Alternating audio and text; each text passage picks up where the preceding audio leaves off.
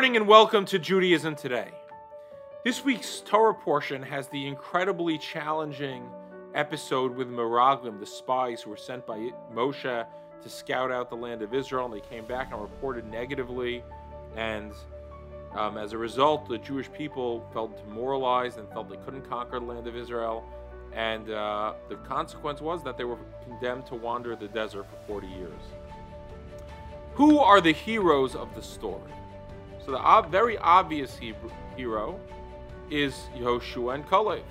Yehoshua doesn't participate in the spies' plot. And Kalev, even more than Joshua, takes an active leadership role. The Torah says, Vayahas Kalev es ha'am el Moshe. There was pandemonium. There was a raucous. There was bewilderment. There was, people didn't know what to do. Their hands were up in anguish. This is terrible. Moshe took us out of Egypt, and now we're going to die here in the desert. We're going to try and go into the Canaanites. They're going to kill us. The Jews had given up hope. It was a disaster. It was pandemonium. Vayahas Kalev, and Kalev silences everyone. And he says, no, it's not true. We can do it. We can get up. And ultimately, he fails because the Jews proceed to not believe him. The spies rebut Kalev's claim and say they can't do it. The Jews go with the spies. And that's why there's such a negative consequence. So there's a question Rav Moshe Feinstein asks, which is, why is Kalev rewarded for what he did? After all, he didn't accomplish anything. Interesting question, right? Kalev doesn't actually accomplish anything. Kalev tries to stop the rebellion. He tries to get the Jewish people on track, but ultimately he fails. And that's why they're all punished.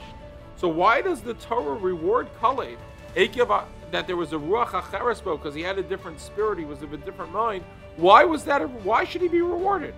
It's great that he tried, but what did he actually accomplish? Says Rav Moshe Feinstein. For a moment, the Jews did tshuva. There was momentary tshuva.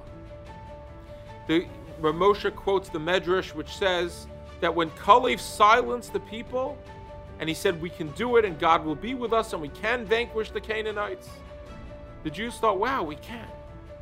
And they only then succumbed to the counter-argument of the Meraglim.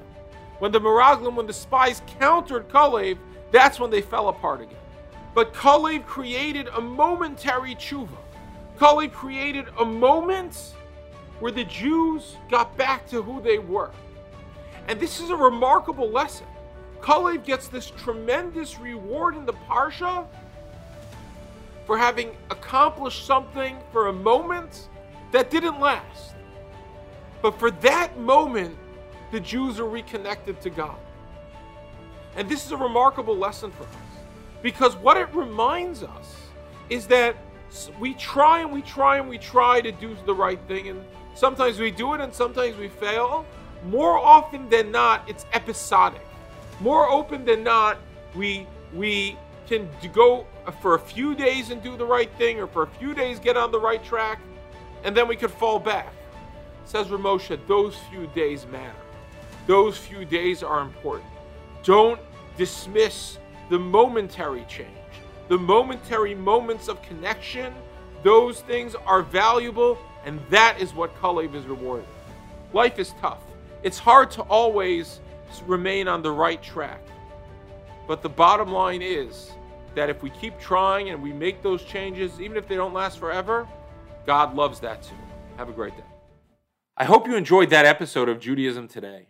If you did, please make sure to follow us on Facebook, subscribe on YouTube, or check into our podcast wherever podcasts are listened to. And we look forward to hearing from you more.